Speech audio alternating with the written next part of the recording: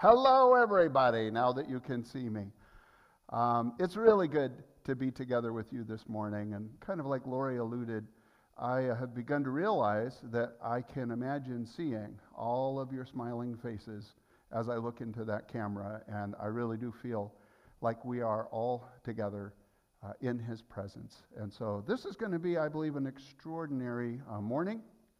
The Lord has been sharing some things with me that were at times amusing and kind of caught me off guard. And so we have a theme for this, but as we prepare for our morning offering, I really felt led to share an experience that I had. And today is really about encountering the Lord, of tasting and seeing that He is genuinely good. And I remembered having an experience at Bethel Church, going into their prayer room at the very beginning of a leadership conference that they were hosting there. And as I walked into the prayer room, I was just going to quiet myself and wait on the Lord a little bit. And it was one of those unusual times I actually had an encounter with Him. And I heard Him ask very clearly a specific question of me. He asked, "Why is it most of the time that you spend with me is transactional and not relational?"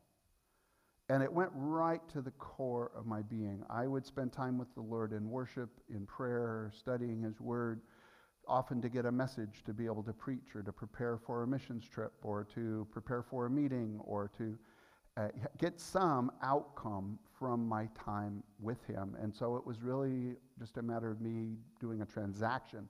I'm going to give you my time, and I need you to give me that. And as I walked into that prayer room, I realized He was calling me to something different, not just a transaction, but an actual deeper relationship. He wanted to be a friend of mine. He wanted to spend time with me. He wanted to laugh with me. He wanted me to share who I was with Him because He enjoyed our time together. And so, as we take an offering, it's not just a transaction. We're not just giving of our resources to the Lord or to the kingdom, but it's actually an expression of ourselves, of our security, of our appreciation, even of our thankfulness. So I want to just pray real quick for our service and pray for an offering, but I encourage you even this morning, don't think of the giving that you may do online or the giving you may do by sending in a check here or by texting. Don't think of it as a transaction. Think of it as an expression of, Lord, I love you. I want more of you in my life. I want more of you in the lives of other people that I know. So I'm invested. I'm invested emotionally. I'm invested financially. I'm invested with my whole heart to letting the Lord be the Lord of my life and to letting Him become the Lord of others' lives as well. So, Father, we thank you today for the opportunity that you give us to give from that which you have given to us. Lord, you give us 90%. What kind of an investor are you that you're willing to give 90%, and all you ask is for 10% back for our hearts to be really connected to your kingdom, to your ways on earth, your values in this culture, Lord, for supporting one another and people within our community. So we thank you for the honor, the opportunity. Everything you created gives. Sun gives light and warmth, and plants give oxygen, Lord. And we just thank you so much that giving comes right from your very heart. So receive this offering. And now I pray you bless our time together, bless this service, everything that you were sharing with me. I pray, Holy Spirit, that these just won't be words and won't be just fun stories, but we want to be transformed. We want to be more like you at the end of this time together than we were when we started. And we thank you because you do it by your Spirit. We thank you for all of this in Jesus' name. And everybody said, amen, amen. So where I wanted to start, actually, in an unusual way, I do this purposefully. I am obsessed now in this season of my life with keeping people focused on staying connected with the Lord, of understanding the relational nature, just like the Lord told me years ago, of daily, moment by moment even, acknowledging His presence, responding to His promptings, listening attentively. And so I want to encourage you to have a devotional life, get into his word and look for his Spirit to breathe on the pages of his written objective word, to have it become what you believe as well. Because it's not just what you know that changes you, but it's what you believe in your heart that begins to affect what you do. But I also want to encourage you to be a listener, be an active listener to the Lord. Be slow to speak and quick to hear, as James says. And so this morning in my journaling, he said something that really captured my imagination a little bit, but also spoke to a personal area in my life. And I just want to share it because I love when you share things you're hearing from the Lord with me as well. It's fine for us to give people our ideas and our opinions and our perspective on things, but honestly, when you learn to listen and you learn to discern when is it a prompting from the Holy Spirit, then when you share it with other people, he anoints those words because they came from him. They go deep into another person's spirit and plant seeds that they may not even be aware of. And so Ignatius, the founder of the Jesuit order, taught one time when the Holy Spirit does something, it's like a drop of water on a sponge. So the water hits the sponge and the sponge absorbs and expands. It increases to receive that potential that is in that water. When a spirit other than God does something, it's like a drop of water on a rock. There's just a thud, and the water runs off, and there's no benefit, there's no growth, there's no germination from it, which, by the way, is a very, very good test. When Lori and I got together with our guest speaker 2 weeks ago, John Carney, we were able to share a meal together, and some of the things that John said just went so deep. He was humble. He didn't say, "Thus saith the Lord." He didn't presume anything, but he spoke by the Spirit in a way that Lori and I have had several conversations afterward because I felt the increase of some of the things he shared. It began to expand in my heart. So I want to share from my own personal relationship this morning with the hope that the Holy Spirit will expand this in your heart as well. He said, "Remember, my joy is your strength." Joy actually increases my presence. Why do you think people are so attracted to it? They love to be with me, whether they know it's me or not. Joy actually increases God's experience, people's experience of God's presence, because joy is the nature of God. Overwhelming gratitude and thankfulness is a heart that understands not just what they've received, but who. That's really good. And so I was thinking about why, for some reason, I rate most of my life experiences based on how good a laugh I got. And some people over the years have thought that that's a superficial quality. But to be honest, that was the context of what the Lord and I were talking about, how much he loves my laugh, how much I've heard him laugh, and what that does for me.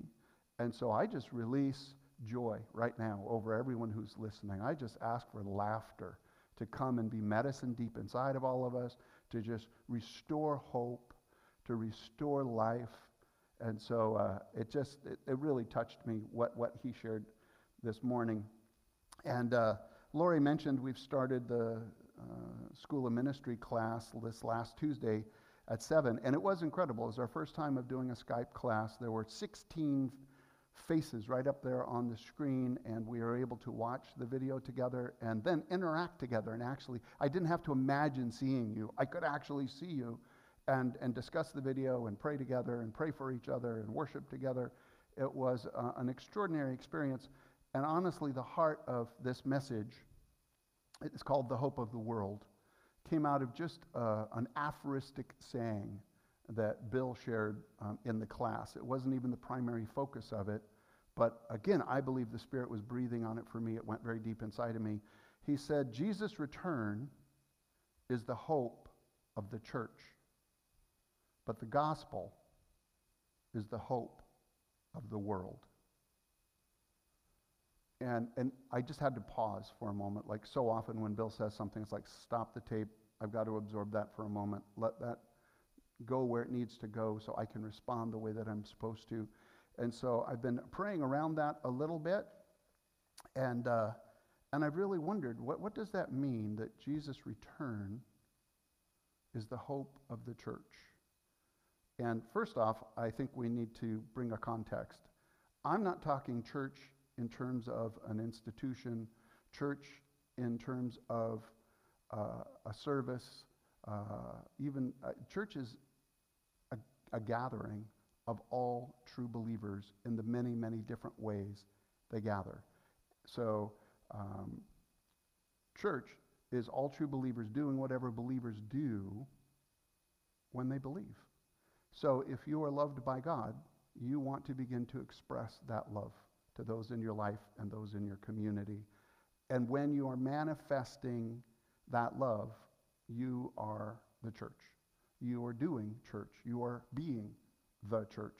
And some of this may sound cliche to many of you, but for those who are in that union, that relationship, that give and take, listening and pouring your heart out, being restored, renewed, refreshed, transformed by the Word of God, when you're in that place, then you are the church. And I even still, I have my, because I've done church life for so long, I still think in terms of church leadership, church discipline, church gatherings. I have spoken poorly sometimes of the church. I've talked about toxic church or institutional church. And you know what I have to continue to remember and remind myself of? I want to honor the presence of God expressed to the world through sons and daughters who are living and walking with Him, manifesting the love and the kingdom and the service and the joy of God to all of those around them. If you removed from the world the sanctifying presence of everyone who truly loves God, we'd be living in Biff's world. What kind of a disastrous Biff's world from Back to the Future?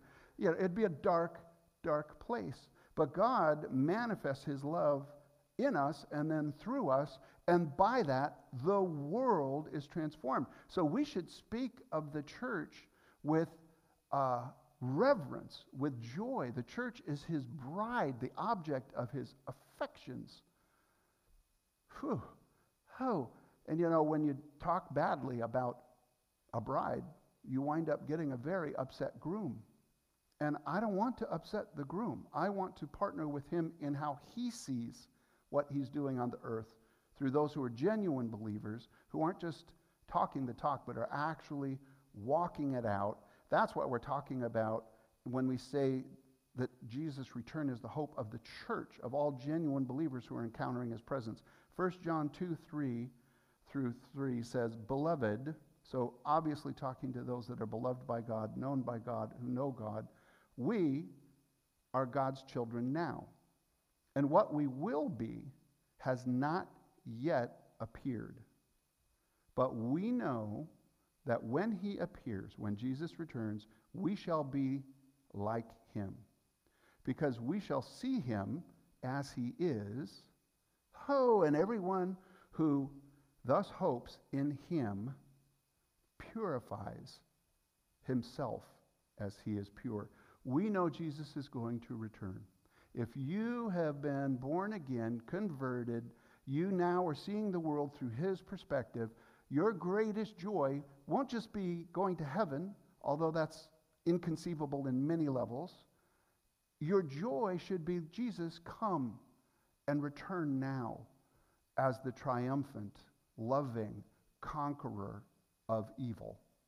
Reveal yourself in majesty, in love and truth for who you really are, and let all of the world now come into alignment, into obedience with the radiance of your love. Jesus is the exact representation, by the way, of the Father. The Father has always so loved the world that He did send His Son. And what is the ultimate, for the church, expression really of maturity? It's being like Him. It's Christ-likeness. There are discipleship programs that are wonderful all over the world, many, many different languages, but the reality is if it's becoming a disciple of Jesus, then that means you're becoming like Him in the things that you do, the things that you say, the things that you think, the things that you believe. You're being transformed from the inside out and coming into the fullness of the stature of the person of Jesus. and knowing what his will is and longing to see that goodness of his will expressed through your life. Wow, it's so powerful. Becoming the likeness of Jesus. And that's what this verse is talking about. We shall be like him, and we're going to see him as he is. Bill Johnson again says that when Jesus is clearly revealed, people are drawn to him. And when Jesus, the expression of Jesus is distorted, then people are repelled. And fundamentally, I do believe that's true. When people see Jesus for who he is, most people want to argue about God, they want to argue about doctrine, they want to argue about different things. But the majority of people who are even children of God and believers and people who don't even know God have a very hard time arguing with the life of Jesus, the story of Jesus, the words and deeds of Jesus. Almost every religion has to acknowledge the genuineness of the expression of love and truth that Jesus actually is.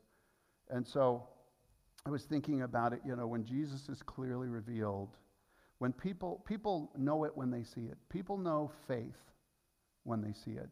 When somebody is believing something, holding on to something with faith, when it doesn't make sense yet, it hasn't materialized yet, it isn't even the reality of what you can observe yet, but they believe that their child is going to become a loving, world-changing revivalist to their generation, when they believe that their community can show compassion for those that are in need, when they believe that serving widows and orphans makes an eternal difference, and they act upon those beliefs. People know it when they see it, and they honor lives that are lived by faith. Like Abraham, our father of faith, stepping out with a promise alone that was so impossible. But for people who know Jesus, who are walking with Jesus, the impossible begins to seem rational, because Jesus lived a miraculous life, and he calls us to that same miraculous life. So people know faith when they see it. People know the ways and the values of the kingdom of God when they see it. They know when people treat each other with honor, with dignity, with respect, with loving kindness.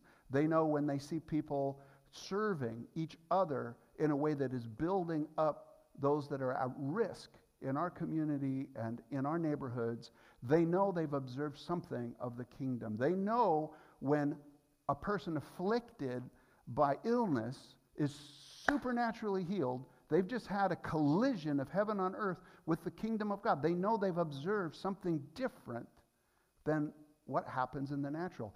They know when they see somebody who's been tormented even by demonic activity, evil thoughts that they just can't get away.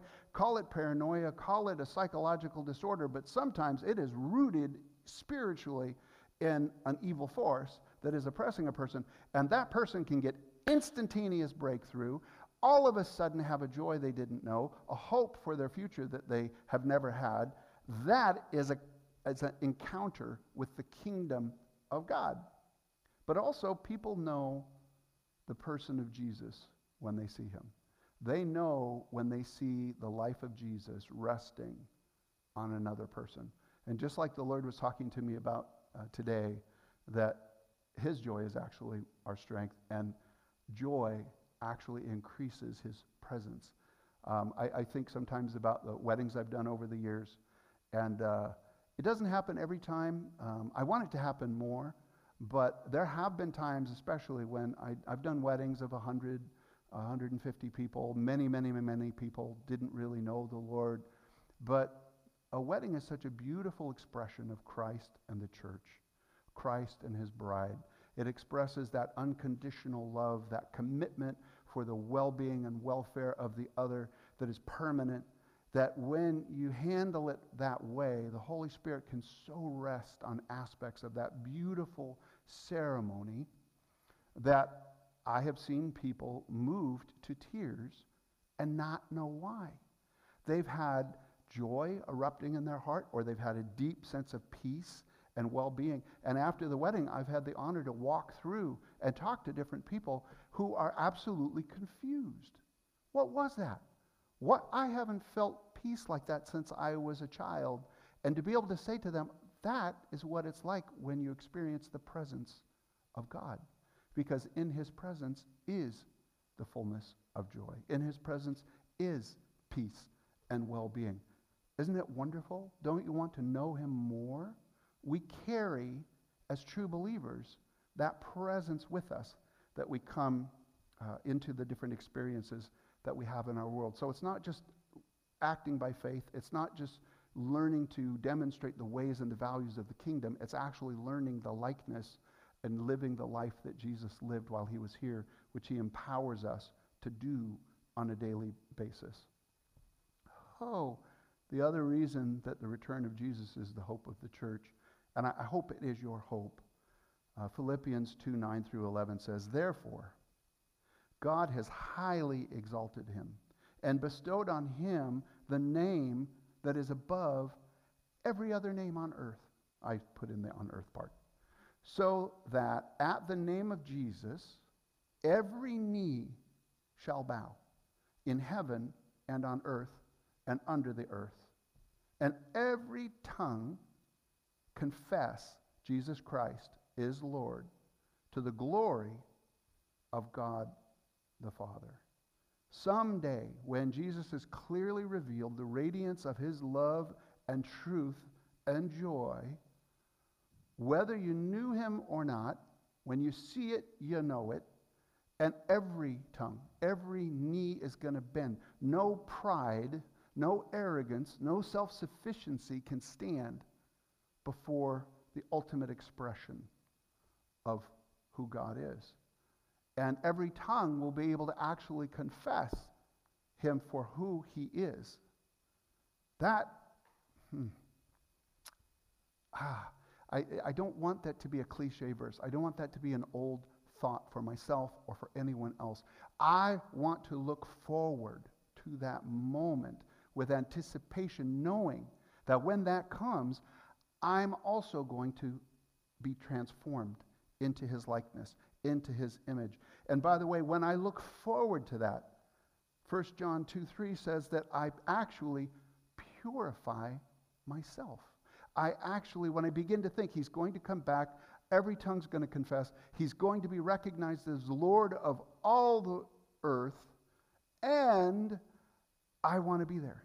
I want to be like him. The unique Charlie expression of who Jesus is in me and the unique expression of who Jesus is in you, I am so looking forward. Maybe I'm looking more forward to that than heaven itself. Although the two are virtually synonymous. When his kingdom is on earth, we are encountering heaven here on earth. Ho! And every good purpose of his heart is going to be manifest toward all of us. So we have that as his children to look forward to. And I encourage you to reflect on that. Think about that. Because what it does is it makes you desire to be more and more and more like him, to do the things that he does, to say the things that he says. Just like Jesus' greatest joy in the world was doing everything he saw the Father doing, everything he heard the Father saying. And then that's our model to follow after him in that same example. And we have the story in stereo of his life in the Gospels to know how he always seemed to respond in an unexpected, extravagant way to the circumstances before him. So that's what Jesus' return, being the hope of the church, has begun to mean to me. But the gospel, being the hope of the world, is something entirely different. And there are many ways to phrase it. So the phrase that I have for today is the gospel itself is through the life, the death, and the resurrection of Jesus, we have been reconciled to the love of an extravagant Father that we couldn't have really known or fully known without him. We could try to backpack our way to heaven. We could try to perform many, many good works. We could try to be better than other people. We could occasionally sin and say, I'm sorry, and think that it's all taken care of and maybe God will love us. But without the reconciliation that Jesus brings into our lives through that extravagant price that he paid that we could be forgiven, God doesn't have to ignore our sin any longer. Our sin has been taken care of. And now we can be fully in his presence, come boldly into his presence as sons and daughters. 2 Corinthians 5:18 says that Jesus came to reconcile the world back to the Father. And by the way, that he has given us, as his church, that ministry of reconciliation. And yes, it is progressive. There have been degrees in my walk, in my friendship with the Lord, where I've continued to understand the kind of son that I am, the kind of father that he is. My ability to not just intellectually understand, but to believe deep in my heart and to allow that transformative work to begin to express itself more and more through me. So in the class, God is Good, the anchor verse that Bill talked about was Psalms 34:4. Oh, taste and see that the Lord is good. Blessed is the man who takes refuge in him. If you know he's good, you can come to him anytime with any need, with any crisis, COVID-19, divorce, death of a loved one, a child who's making terrible decisions that are causing pain and loss in their lives and the lives of others. You can take all of those and run to God as a refuge, as a stronghold, as a safe place with your broken heart. Because God is close to the brokenhearted, and you say, God, I know that you're good, and this feels like a disaster. God, do something with this, because I've tasted, I've experienced your nature before. I know your heart. You're not coming to shame. It's the enemy who kills, steals, and destroys. You're the God who came to bring life and life abundantly. And so I have tasted enough that I believe that. I shared this phrase, I think I bungled it last week. A person with an experience is not at the mercy of a person with an argument. So when you encounter, you taste, you actually experience the presence of God, you're no longer at the mercy of somebody who wants to debate you out of that experience or that understanding that you've had. Now you can understand in a greater context how it aligns with the Word of God, and if it contradicts that, then of course you need to be open to that. But the reality is, I thought about Paul on the road to Damascus and his conversion in Acts 9:4. And the short version, I mean, there's Paul going to persecute the church, and then all of a sudden a great light shines around him from heaven, and he actually falls down. So for people who have trouble with folks who manifest, the way I do sometimes when I sense the presence of God, I sense the anointing of God, my body physically reacts. There are times where people are so overcome by the presence of God that an honest, appropriate response is for your strength to drain out of you and to fall to the ground. Because you're actually in your right mind. Your physical body can barely handle the splendor of a loving, radiant God. And so there's Paul. He falls to the ground, and then he hears these incredible words. I am Jesus. Now, do you think Paul was now at the mercy of his fellow Pharisees, the highly educated people of his time, who wanted to discuss and argue and debate him out of that experience? There was no way in the world anybody with a skilled argument could talk Paul out of what had just happened to him. And that's why they call it Paul's conversion. Because when you taste the genuine relationship, the genuine presence of God, when you have that encounter, something now shifts in your heart. You see things differently. Your perspective on who God is, on who you are, on who others are. The more genuine that encounter, the more genuine that revelation, the more genuine the conversion. The shifting of what you used to think and value now has begun to shift to the way he thinks and what he values. And you become a different person. When I moved up here, I went to a church because I was seeking, I was hungry, I had come through some hard times, and I went to Landmark Christian Assembly in Battleground, Washington, and for a year, I could see something in those believers that I respected, something that I kind of longed for. But I didn't want to be a pretend believer, maybe be believer.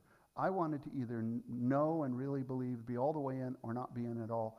And so for a year, I sat in the pew. I listened to the Word of God being preached. I was in a worship atmosphere. And to be honest, it was almost torture. It's uncanny that I stayed that long, because half of me, every service, was running for the door. I just wanted to get out of there. And the other half of me was wanting to run to the altar to give my life to the Lord. And I would sometimes sweat with beads of conviction. It was so intense. People wouldn't want to sit by me because they could feel the spiritual and emotional turmoil going on. And I won't tell the whole story, but when I finally came to a point, the Lord put me out of my mercy, and there was an altar call. I went forward, and someone led me in a very basic sinner's prayer. And I know that there isn't an example necessarily of the sinner's prayer in the Bible, but there's a confession of faith all over the Bible. And so they led me in a simple prayer, and honestly, I left that church with a very bad attitude. I grabbed my stuff up, and it's like, that isn't fair. They made me get saved. And I left, but that night, there was a shift. I had an encounter with the Lord that I was not even fully aware of, where now all of a sudden the Word of God was alive to me. It wasn't just reading for intellectual entertainment, but these were the words of God. These are the emotions of God expressed to us. And I all of a sudden, prayer was not a letter to Santa. Prayer was a conversation with somebody who was actually there. And then strangely, I had been attracted to believers before, but now there was a connection with believers. There was an affection. They had to ask me, we know that you're just really full of joy right now, but here we're a little more comfortable if men would hug men and women would hug women. I hadn't even thought of it. I was just like grabbing everybody and just so excited, and it didn't offend me. I was like, I understand. I was even doing things out of my basic nature, which are all signs of genuine faith. And so it made me think of, as we're wrapping up, Titus 1:15. That's the book I'm reading through systematically right now, and there's a number of things I want to share with Lori later today that the Lord's provoking in me from that's very good. But this section has always stood out to me. Titus 1:15 says, "To the pure, all things are pure. But to the defiled and unbelieving, nothing is pure. But both their minds and their consciences are defiled." Until you go through that encounter and you taste that God is good, and now you see things differently because you see him for who he really is, then all of a sudden you realize, wait a minute, we're all created in the image of God. There's the potential for everyone to be able to express the kingdom of God and the ways of God and the presence of Jesus to each other. And I can't judge other people for where they're at, but I can purpose with my heart to be a person who carries presence in that way. And as you begin to do that, instead of seeing the dirt in other people's lives, you begin to see the gold. You begin to be willing to serve, to come underneath, to love more unconditionally. There's a change that happens inside of you, and it really becomes reality. It's not just a matter of optimistic thinking, it's a shift of perspective because your heart's been changed by that encounter and God's very goodness. I heard a story once that I think is a great illustration. I don't think it's a true story, but a husband and wife were standing in their home looking at their window at their neighbors, and they had laundry out on a laundry line, and the wife was getting kind of frustrated, like, what is wrong with that lady? She doesn't know how to do her laundry. Her clothes are, they're hanging out there to dry, but the clothes are still filthy. Maybe I should go over then and help show the lady how to use her washing machine, or whatever way she's washing clothes that isn't working. And so that thought went through her mind. Then a day or two later, she and her husband are standing by the same window again, and they're looking out the window, and she's like, this is amazing. Somebody must have talked to her. Her clothes are now sparkling white. Their clothes are clean. I guess I don't need to talk with her. I wonder what happened. And the husband said, well, actually, I just cleaned the window. The clothes were clean all along, but because of the perspective of seeing it through dirt, she could only see the dirt. People who have the perspective of God's goodness is there for them, all of a sudden they start looking for that goodness through that cleaned heart, through that clean window of their soul. Now they can see the potential for righteousness, for joy, for goodness, even in other people's lives. Oh, Lord, let my conversion be like that, where I see other people through your eyes, and I see a life that's worth sacrificing for and to serve and to build up.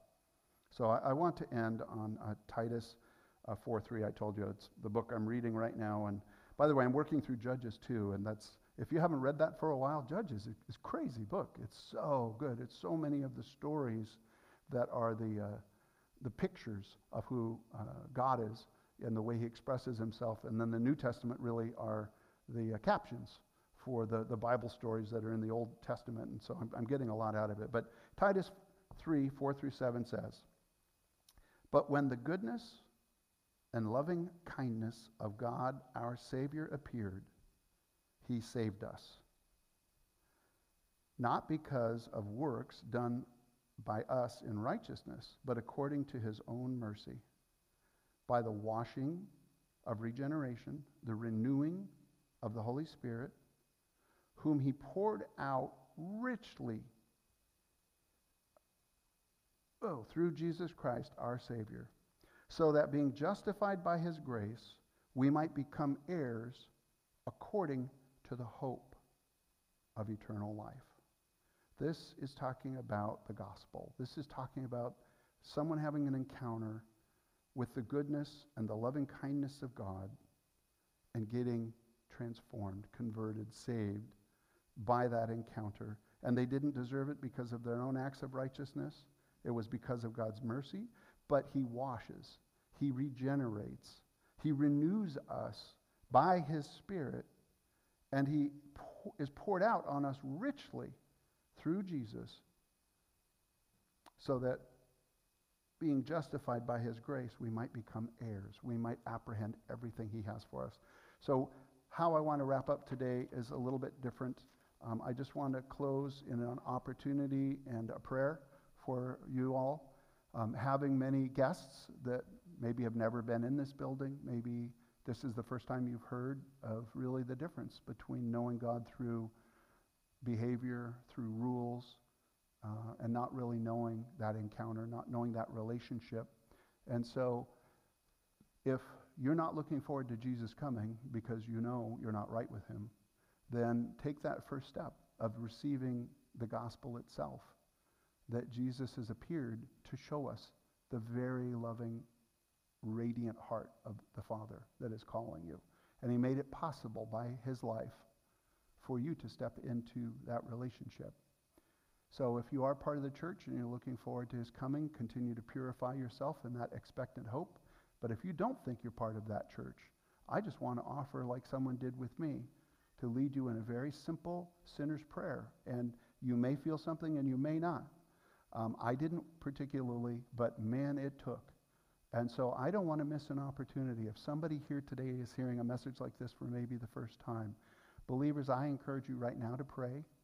And I'm just going to encourage you, if you want to know that you can look forward to Jesus' return, that it's going to be a good day and not a bad day. It's going to be a day of a reception and a welcoming, and not a day where you're going to be afraid of your sin being revealed. Then just join me in this quick prayer, and we're just going to acknowledge that Jesus made it possible for you to be reconciled and paid the price for your sin. So, Father, today, I thank you, Father, for your love, that you loved me from the day I was born. You knew me before the foundations of the world were created. You had a purpose and a plan specifically for me, and because you are good, it's a good plan. But Father, I know my sin has separated me from you. You never separated from me. You never turned your back on me, but I turned my back on you by not loving people the way that I am able to. And so I ask for your forgiveness for those ways, God, that I have not operated out of love. And I thank you that you sent your son, Jesus, to forgive all of those sins now. It's my only hope. I can't earn it. I don't deserve it. It's by your grace through faith in what Jesus did for me, that I now receive him as my Lord and Savior. And Lord, I thank you that by this simple act, you now are calling me a son or a daughter. I'm a child of yours. And I am making this commitment, Lord, to walk with Jesus, to be in his word, to be a person of prayer, but more than anything, to be like him when he appears, that I want to be part of what you're doing on the earth. I want heaven on earth for my friends and my family. Jesus, I want you resting upon my life, not just residing in me, but resting upon me and transforming others through me. And I thank you for hearing this prayer. I thank you for responding right now. And Lord, I personally thank you for everyone who expressed a new level of faith, a new level of commitment in their relationship with you, Jesus. We celebrate, God, what you have done today. Help us continue to just press into your presence and be those who look at this world differently, because we have tasted and we have seen how good you truly are. I pray this in Jesus' name. Amen.